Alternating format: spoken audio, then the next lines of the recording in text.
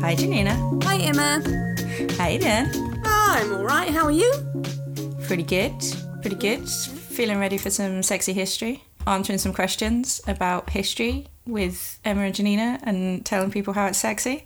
That was a great, super smooth and not at all awkward way to introduce what we do on our podcast. Yeah, it's almost like I vaguely know what we do here.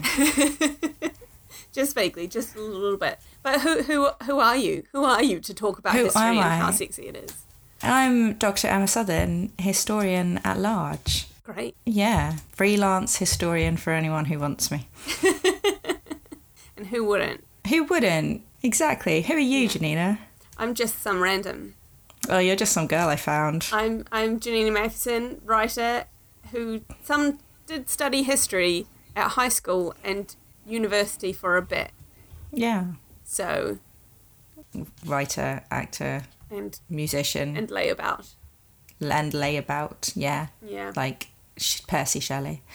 What are we talking about today, Janina? We are talking about Vikings and Mongols. The question is, from Nick Paredes, have you ever discussed on the podcast the role of women in Viking and Mongolian kingdoms/empires? From my knowledge, I know they had a larger role than textbooks credit women with.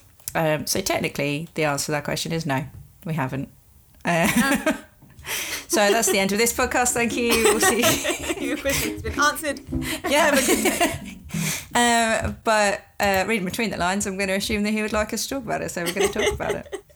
And the reason that we're reading between the lines again about these two is that they are both considered to be very martial cultures of warfare and killing and murder and what we in Western Europe consider to be manly man activities. And therefore they are, when we see them in textbooks or when we see them in fiction or when we see them in documentaries, we're really only looking at big men with big swords or bows and arrows, and women are kind of non-existent to a certain extent. Mm-hmm. But when you actually look at the sources, then you find that women were doing more interesting things because women are always around. Yeah. Yeah. They were not, I have to say, neither of them are like, necessarily like super great societies for women. Yeah, there are very few of those around.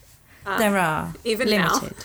Now. Like they're both very much patriarchal societies where the default is that power is masculine and that like the things that are most lauded are martial activity and only men do that, really. But although not entirely. Yeah, and that has been contested. And this is one of the things that I found interesting while reading about this stuff is whatever the reality was, which again, as is true of most history, I think we can really only speculate about based on the scant evidence that we have. Mm-hmm. I think looking at the historiography of these sorts of societies, particularly Vikings, when you look at some of the sort of, I guess, biological research that's been done recently, it makes me question how, well, it makes me think again about how you need to look at the pervading attitudes that influenced historical interpretation of that evidence as it was developed, because history is constantly looking back to other, what's the word for it, like research and writing. Yeah, it's always redoing itself, yeah. Yeah, by other historians. And it's important to take into, I think whenever you read anything, it's important to take into account what that person's prejudices and expectations might have been. Yes. I think it's near impossible for any human to look at anything and interpret it without any bias. Sure, you're always looking through your own lens of understanding. Yeah. And so I suspect that what you're talking about is the fact that for a very long time in archaeology, whenever a grave was found that had weaponry in it or armour, it was just automatically categorised as a male grave. Yep. If it was a warrior grave, then nobody looked too closely at the skeleton because they just saw it as a male grave. And it became kind of a circular logic thing as well. Like this skeleton is a man because it was found with a sword, and we know that men were buried with swords because this person also was a man who was buried with a sword. But the thing that designates that they were men is the swords and nothing else. The sword. Exactly, and all women were buried with brooches, and therefore if we find a brooch, that was a woman. But a lot of that archaeology is very old, and like when you look at all archaeology, so much of it was dug up in like the 19th century and early 20th century, and they did what we would now consider to be dreadful things with it. But recently, very, very recently, people have started doing genetic testing of some skeletons. So there was a particular argument over one found in Sweden, which is got the snappy name of BJ581. Just rolls off the tongue. Just rolls right off the tongue. So BJ581 was originally categorised as male because it was a warrior grave found with lots and lots of, you know, armour and things like that. And a couple of horses, I think, in that one as well. 2 horses, yeah. So a spear, a knife, 2 shields, 2 horses, some arrows, a set of gaming pieces indicating their role as an officer, that kind of thing. So it was categorised in the 90s as male, up to the 90s even. But around about the early 2000s, people started debating the idea that female Viking warriors were not as mythological as earlier scholars had written them off as. So there are sagas and things about female Vikings, female Viking warriors, and basically most modern Western scholars went, nah, it's a myth, mate, because we've not got any female graves. So scholars tend to do all the time about everything. So they were like, well, we've not got any female graves, have we? So, and eventually, in order to sort of settle the argument, a bunch of delightful Norwegian and Swedish people all got together and did some genetic testing on BJ581 and discovered that the skeleton was in fact female.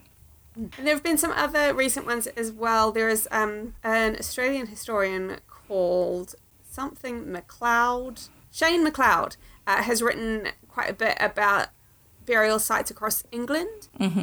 14 burial sites in total, analysing the bones from burial sites with a lot of weaponry that had been presumed to be completely made up of men, and found that actually there were women in the mix as well. Yes.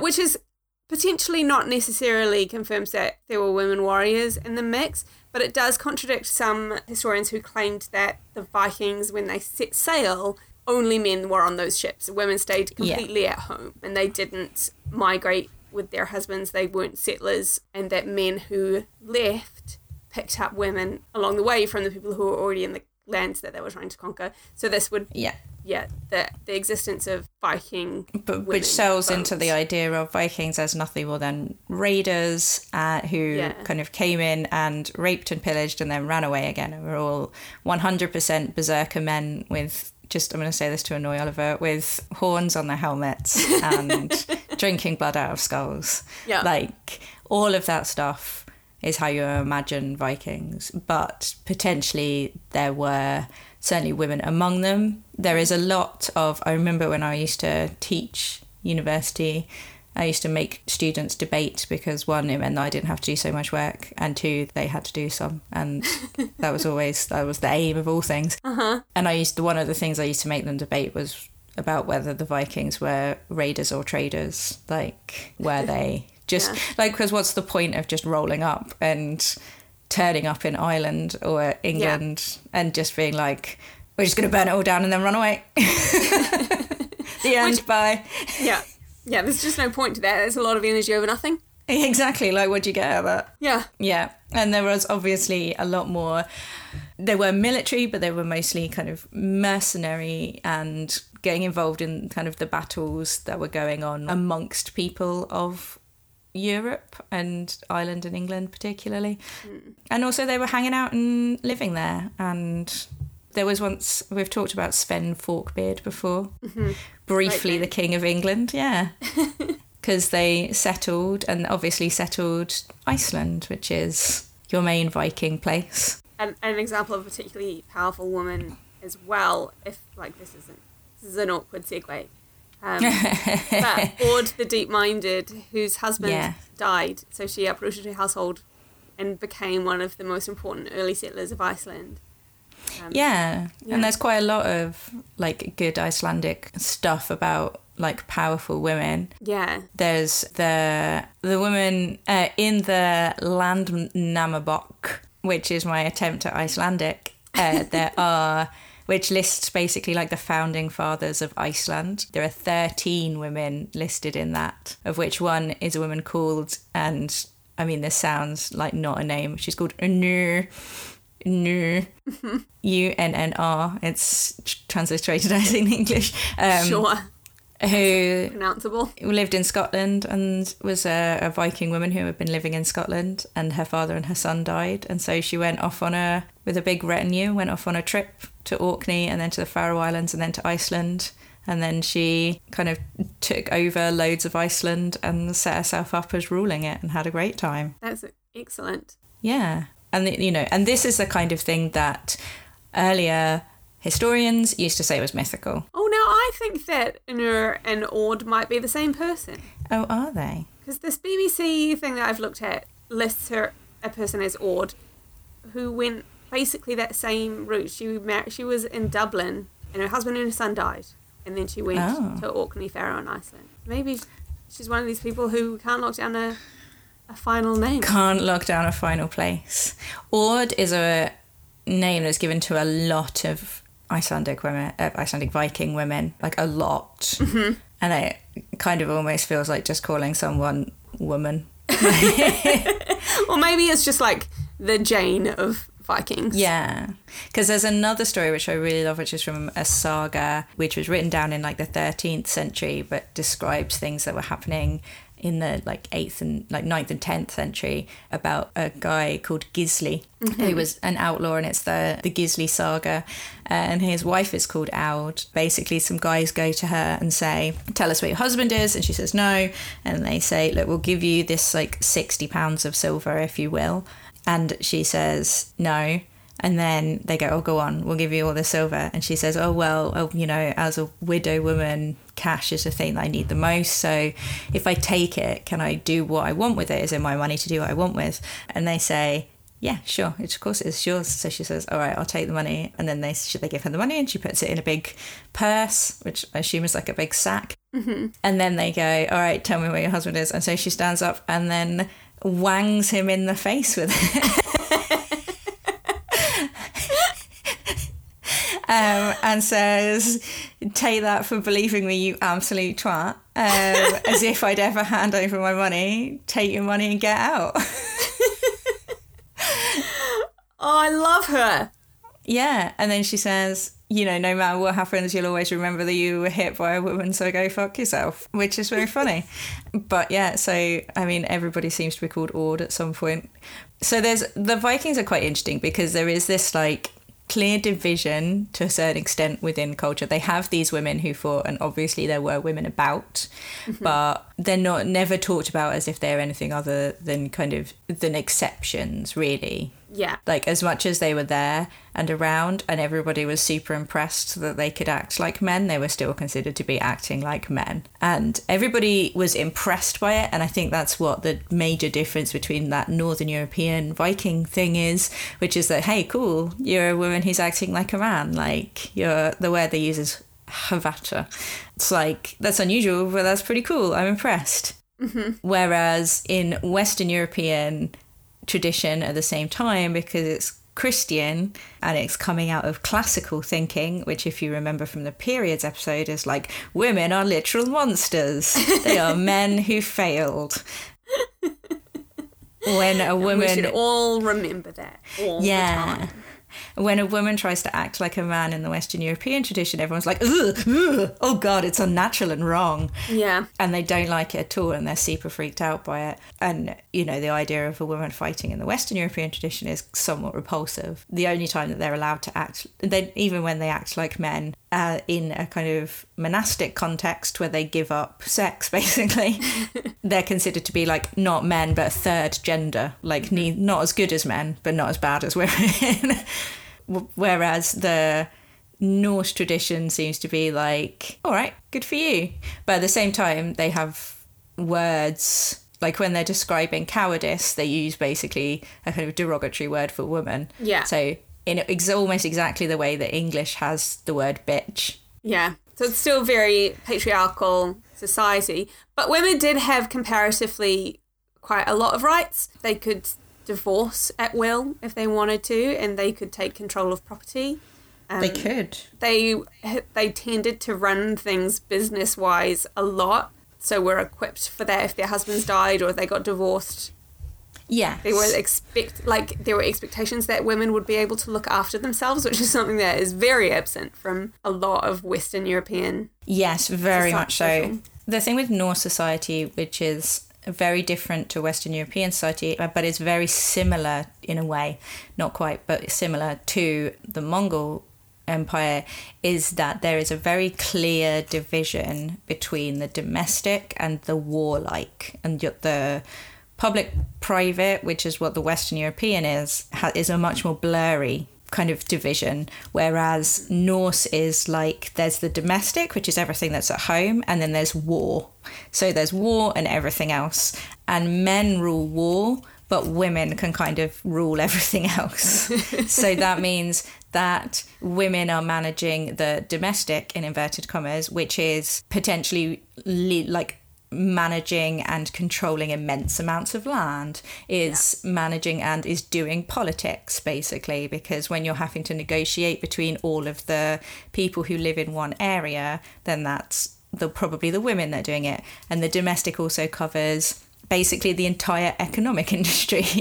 So the massive textile industry where Norse people were importing and exporting textiles was completely female, basically. Like they were producing and exporting immense numbers and types of fabrics that they were exporting, and that was basically considered to be domestic. So that's what women are doing.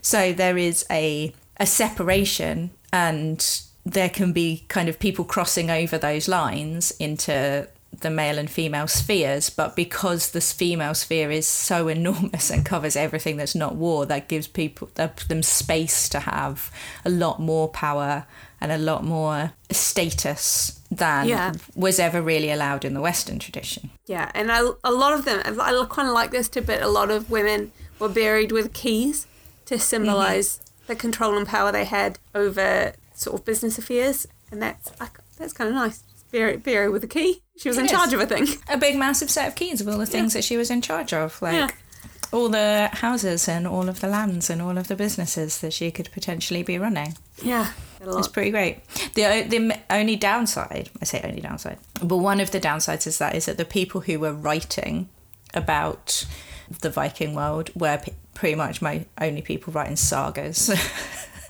and so almost all of the sagas are just about people doing war. And so you have this problem of the sagas are all about war, which makes it look like the only thing they cared about and the only thing they did was war. Made even worse by the fact that they made pretty much the main time that they came in contact with people in such a way that other people wrote it down was when they rolled up and burnt their church down. Yeah. Which upset people, oddly. Didn't like it at all. And that they wrote considerably less about when they turned up with some lovely fabric and then settled down and had some children. Again, weird. It's not as, trading fabric's not so much of a page turner. It's not. What you need is some like boring American contemporary fiction people to write about like how difficult it is to have a normal life. Yeah. If we had some of those, then that would be ideal. If we could just have some like Richard Yates. I'm trying to think of some other like all they do is go to work and they don't like each other very much, but they're unhappy. Yeah. That kind of thing. Who doesn't love that kind of Jonathan Franzen, that kind of shit. Yeah. Yeah. I wouldn't read it. I mean, no, nobody, I can't imagine why anybody would want to read like 900 pages of here's some middle class people and they're sad, but apparently a lot of people do. Sorry if you do. Have you ever thought of reading about space? Because sometimes so much more fun. There's so much shooting in space. And sometimes you can read about space and it can also be a little about your workplace, and sometimes it's awkward. True. I mean, read some Becky Chambers and you'll be Read some Becky Chambers. Yeah, I mean, she's a lot of fun. But also, if anyone takes anything away from this, is that they should read some Becky Chambers. And that I wish that somebody had been writing that stuff. I mean, that stuff will be super useful in the future because people will be like, oh, okay, this is maybe what it was like. Yeah, completely. Yeah. So we don't have any of those. So as a result, we don't really know like what the hell was going on. They clearly thought that war was the most important thing and the most interesting thing that the Vikings could do, and which war is and conquering. like, you can't really scoff at now because of all of the movies that come out every year, like 21, like out of 25 of them are superheroes fighting each other. So Yeah. it's not an obsession that stopped. It's not. No, we bloody love a good war. We love a good war.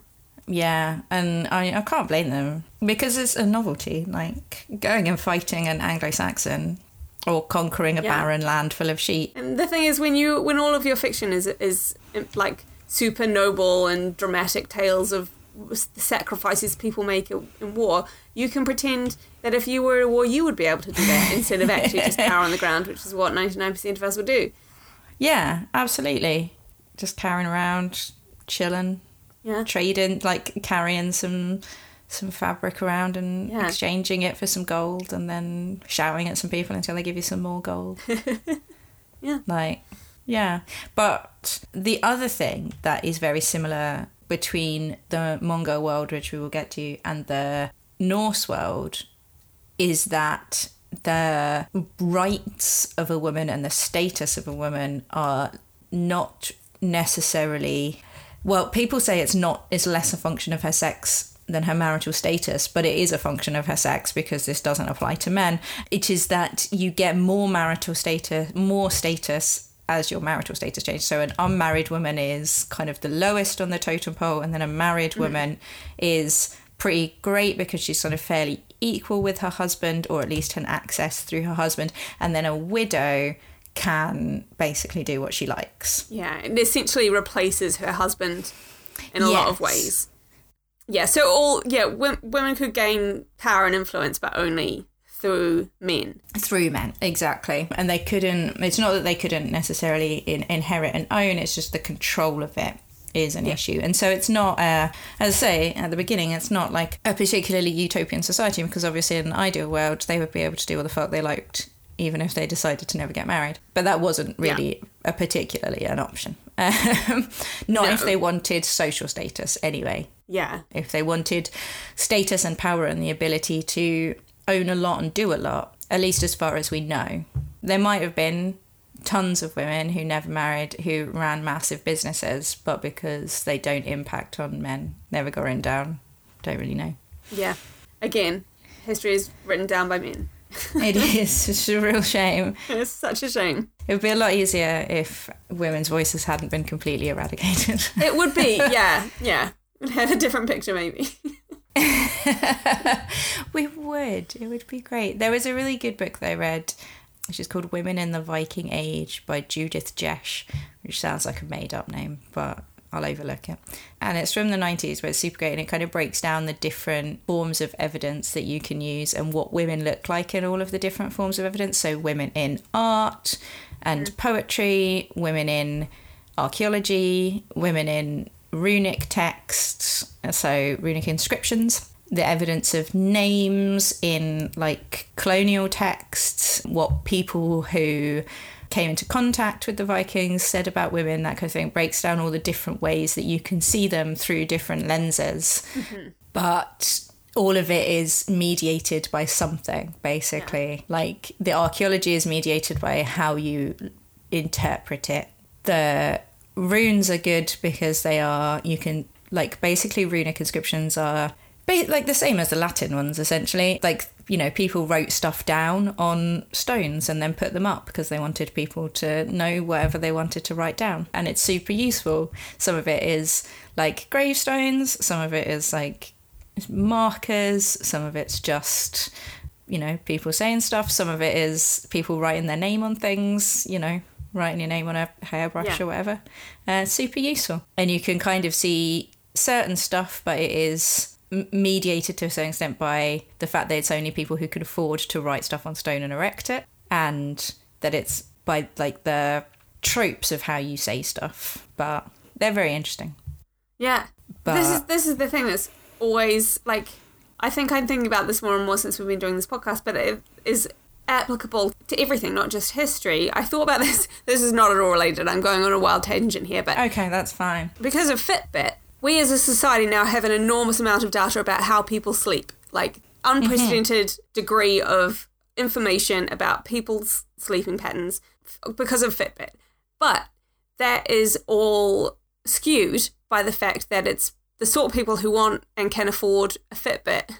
And that means that data can't really tell us that much about people as a whole, even though it's an enormous amount of people. They belong, like you can't necessarily draw hard and firm conclusions from it.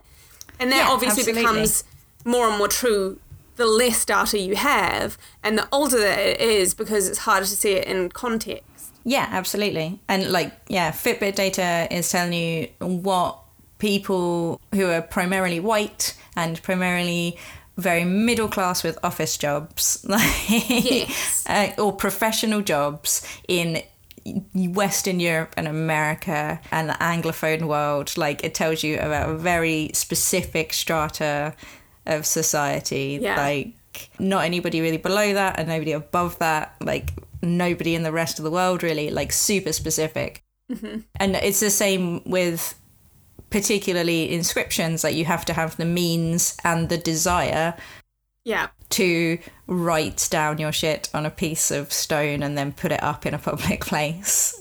And who wants to do that and who can do that changes over time, and they're super useful when you find one that says something long and great, but you have to say, okay, so this is a specific point. Like there's a woman called Ragnhild in Viking era Denmark who wrote like a massive thing about her second husband called Ali, which you don't really think of Vikings called Ali. Ragnhild, yes. Ali, less so.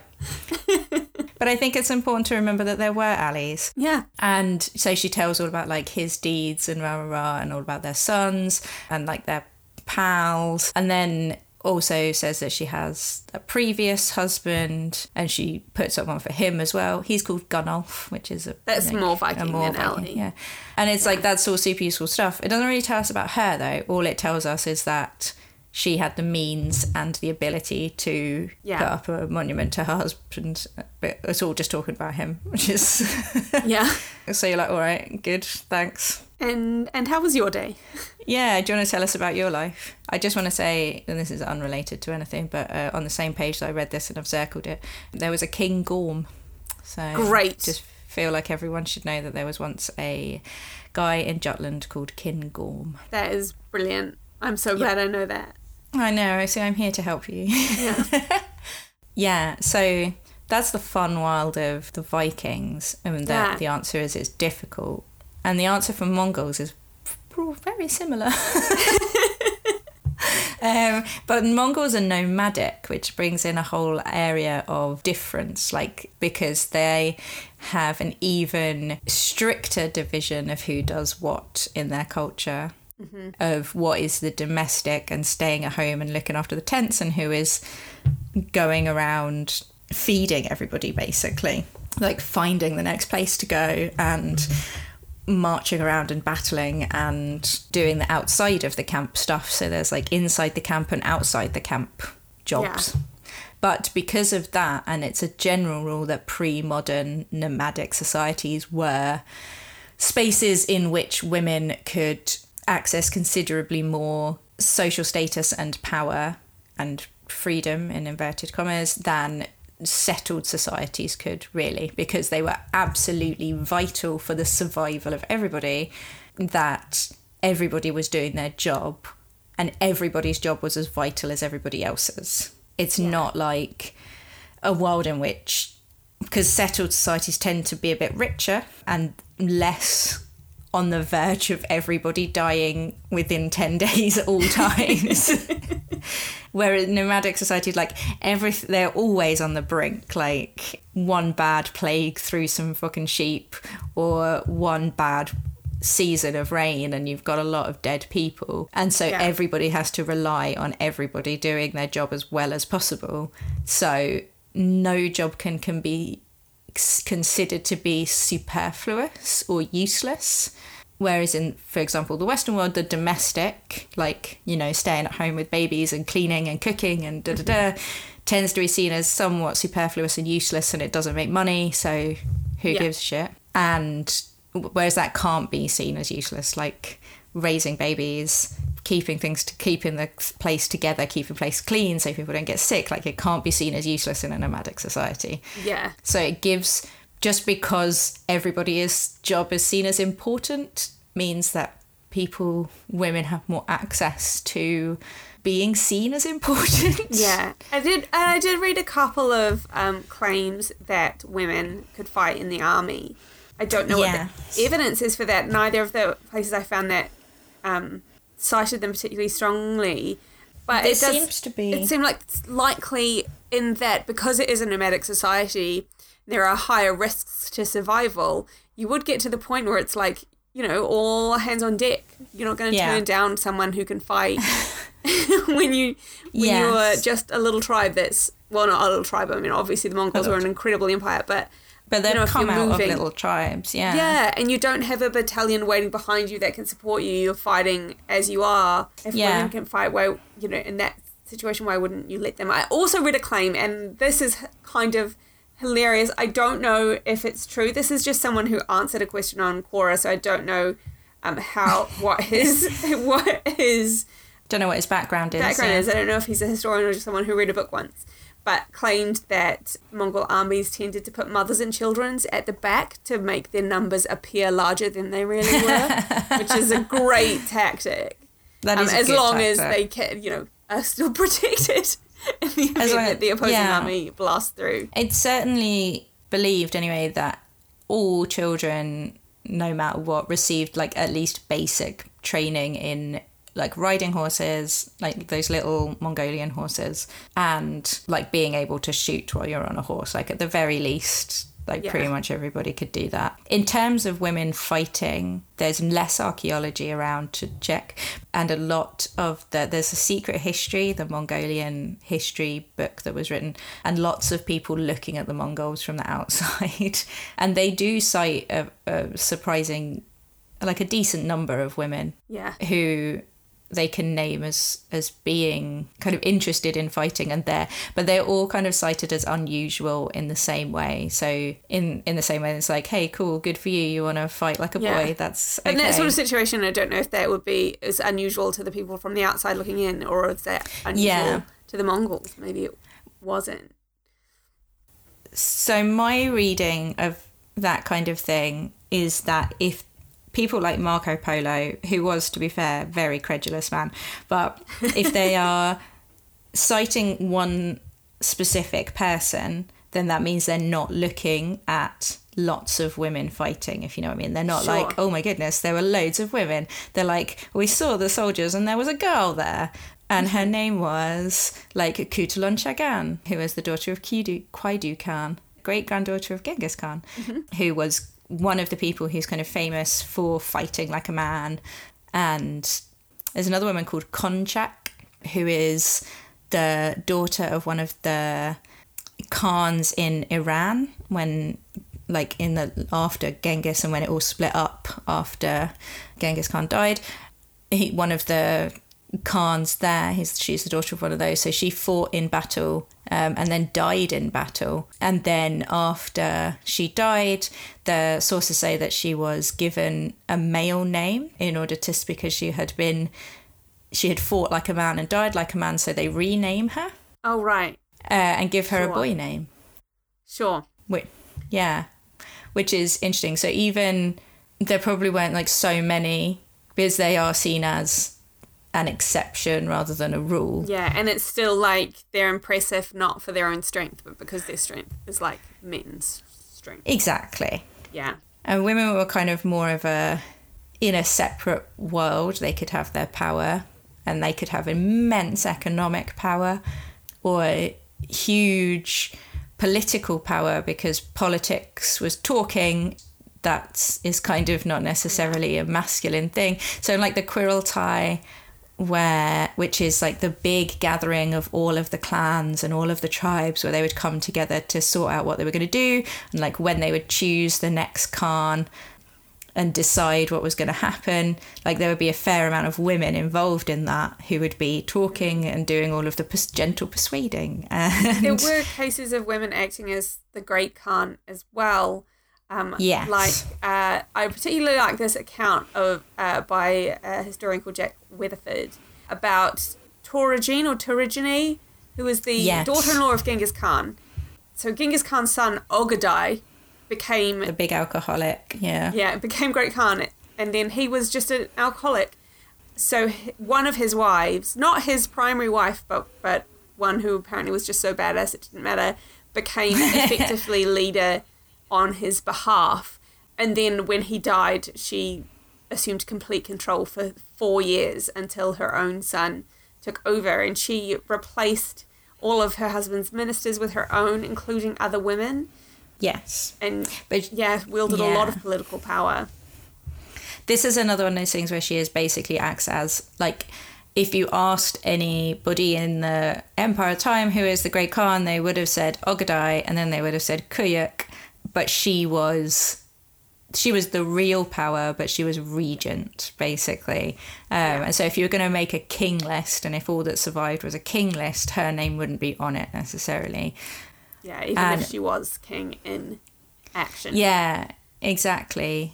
And that they basically, like, one of the main ways that women, in a very similar way to the Norse, is that they would be married, they would have children, and then their husbands would die, and then they would be in charge of all of their husbands' land and dependents and property, and they would have it, and technically they would be looking after it for their children, or like with their children. It's called an appanage, but they were, in practice, they're ruling what were potentially immense kingdoms by the time you get to the empire period. Like, I'm going to butcher this poor name, but one of the contemporaries of Torigine is Sorghetani Beke, who is a kind of cousin of Ogadai, I think. Mm-hmm. And her husband was one of Genghis Khan's great generals and conquered massive parts of the world. And Genghis's big thing, obviously, was if you conquer it, then you can control it to a certain extent, like you're in charge of administering it. And so when he died, she took it all on. And then she fought Ogadai for a bunch of stuff and was like, my husband, like, conquered that massive bit of Asia. So it's mine now, and won. And then she ruled it and had this immense economic power, immense social status, this immense political power, but technically only on behalf of her son. Yes, and it was something that she won, I think, in part because, or maybe almost entirely because, she had 4 really strong warlike sons. Yes, all of whom became Great Khan eventually. So, like, was able to say, I have more to offer because my children are better than yours. Yeah. Which is interesting. Fucking fight me, Ogadai, yeah. Yeah, Ogadai, of course, basically all of, like, these women are able to gather the amount of immense power during that specific period, which is about a kind of 10-year period, from about 1240 to 1250, because he is a staggering alcoholic who does not function. And the general rule with certainly Khans is that you have 4 wives. You can have as many fucking wives as you like, but you have like 4 main wives, and they're your major wives who can do whatever, and then the rest of them are like secondary wives. And so his wives were able to kind of get on with shit in his physical presence but spiritual absence. I found a really nice article actually. There's a guy called Bruno de Nicola who's written a lot about women in the Mongol world, and like tries really hard to look at what life might have been like on a day-to-day basis. And he wrote about female ordos, which was really interesting, which is that an ordo is like the camp. It's like the home base, basically. So when you have the king's ordo is like where all of the power is, and like everybody rocks up and then unpacks everything, and they unpack all of their tents, and they unpack their little folding mosque, and they unpack some shops, and it's like a little mini tent city, and it moves around. But wherever the ordo is where the king is, and that's where everybody flocks to. But women particularly main wives had ordos of their own. So they wouldn't be a part of the king's ordo. They would have their own separate one. And what would often happen is that the king would not necessarily have his own one, but he would travel between his wives' ones. Yeah. And so he talks about the Khan spending one night at the ordo of one of his wives, and then the court is held there, and the gifts which are presented to the Khan are placed in the treasury of that wife, and then the next day he goes to the next one, and the next day he goes to the next one. But because these ordos are immense, basically tent cities of huge, like they've got mosques in them, and they've got shops in them, and they have production in them, and they have all of the livestock and stuff that they're taking with them, and huge treasuries. Like, these women rule them in the absence of the Khan, and he is mostly absent. So yeah, but it is a power that is attained through your husband again. Yeah. I just want to talk for a little bit about Mordecai, because she Go for it. was a badass. You just want to talk about I it. just do. That's okay. So she was basically responsible, along with her second husband, for reuniting the Mongol Empire when it was kind of falling apart because all the men just stopped caring. So she just made war against all the tribes to reunite them again, and her victory was not really that great, because this was when China had strengthened itself and was expanding the Great Wall, so the Mongolian Empire could no longer sort of expand into that era. But she just went around one by one, reconquering all of the tribes and uniting them again, basically in the way that Genghis Khan did at the beginning. Yeah. To create it. So she's just great. And again, she did it with her husband, because she was given status by her husband, but yet still, was a badass in her own right. So my takeaway from all of this is that power is still something that exists specifically within the masculine sphere. Like, the best sphere to be in is the boy sphere of fighting and going outside the camp and killing people. And like the hanging out at home doing politics and economics and being rich and powerful over the settled lands that you have is good, but killing is better. So it's not it's not some kind of delightful equal utopia where women are seen as total whole people. Actually, no, that's not true. They're not a delightful utopia where women are seen as equal completely or able to access the same amount of power that men are. They can only access it through men. But at the same time, they are seen as whole people, which they are not in the Western tradition. Yeah. In the Western tradition, Western European, certainly, they are seen as, in the Roman and Greek tradition, they are seen as literal children forever who are incapable of making a decision about their lives. And in the philosophical tradition, they are seen as broken men. Yeah. Like people who could have been men and could have made it all the way to whole person, but fucking failed the useless shite. Like weird, bleedy, grotesque monsters. And I mean, where is the lie? Anything that's not that looks pretty great. But because the writing that certainly we have access to is Western European writing in English that comes from the Western tradition, they for a very long time didn't see women because they at their core thought that women weren't people, so they just didn't look for them. Yeah. And they did things like find a grave and go boy grave, girl grave, boy grave, girl grave, and not see the shades of grey. Yeah. And so it kind of fucking blows the mind of Western historians a little bit that women were able to do anything at all. Yeah.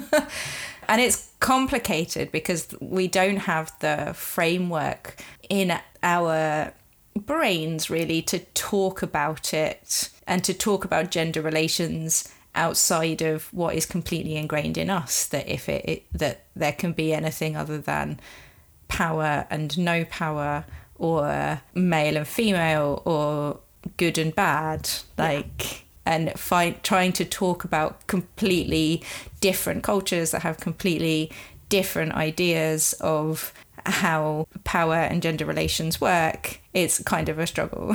Yeah, almost impossible. Yeah, insane. it's tough, and you have to try to find and I find it kind of frustrating reading a lot of this stuff because they are trying to read it through the lens of, well, women are just broken men, aren't they? Yeah. Or women are literal children, and all primitive societies, primitive in extreme inverted commas, think that women are rubbish, therefore... Oh, I don't know what I'm looking at. Like, It confuses them. It confuses us. But hopefully that's sort of answered the question a bit. Yeah, hopefully. What are we talking about next time? Next time we are back to the Nazis, which is secretly everyone's favourite, I think. And we have a question from Eve Whittle, who emailed it to us, and she said, what really is the Lebensborn and why has it almost been forgotten about? This is exciting for me because I don't know at all what Lebensborn is, so I'm going to... This is going to be, exciting for you. I do a bit, and I'm looking forward to telling you all about it. Yeah, hopefully other people have questions that they would like to ask. Yeah. And we will tell them about badass women in the past or whatever they want to hear about. And they can tweet us at Sexy History Pod. Yep, or you can email us at sexyhistorypod@gmail.com. Or you can Facebook us at Sexy History Pod without the E. And we also have got a listener questionnaire to find out what people think of us, which is terrifying. So we thought that we would be like, hey, tell us what you think about us and we'll see what we can do to make it so you like us more. Please be gentle. Be gentle, be kind, tell us we are good, which will be in the show notes and will be on all of the social media things. I'm still technically off Twitter because I've still got a book to write. Don't we all? Not get written. Don't even get written in a week at all, which is rubbish. Yeah. But you can still say hello at Nuclear Teeth. And just assume that the hello back is already said? Yeah, basically. Eventually I will, every so often, kind of lets me go on and I check and then I say hello to everybody very quickly and then I go back off again. Yeah. I'm not off Twitter, but I do tend to ignore it a lot. But you can say hi to me at J9 and Oliver's not off Twitter and you can say hello to him at Kiwa. Is that it? Is that all the places? I think Leave so. us reviews. Yeah. Be nice about us. Tell your friends. We're good. Yeah. I think that's everything. That's everything. Yeah. Well, it was always a pleasure to hang out with you and talk about history, do you know? Oh, you too. It's been delightful. Bye. Bye.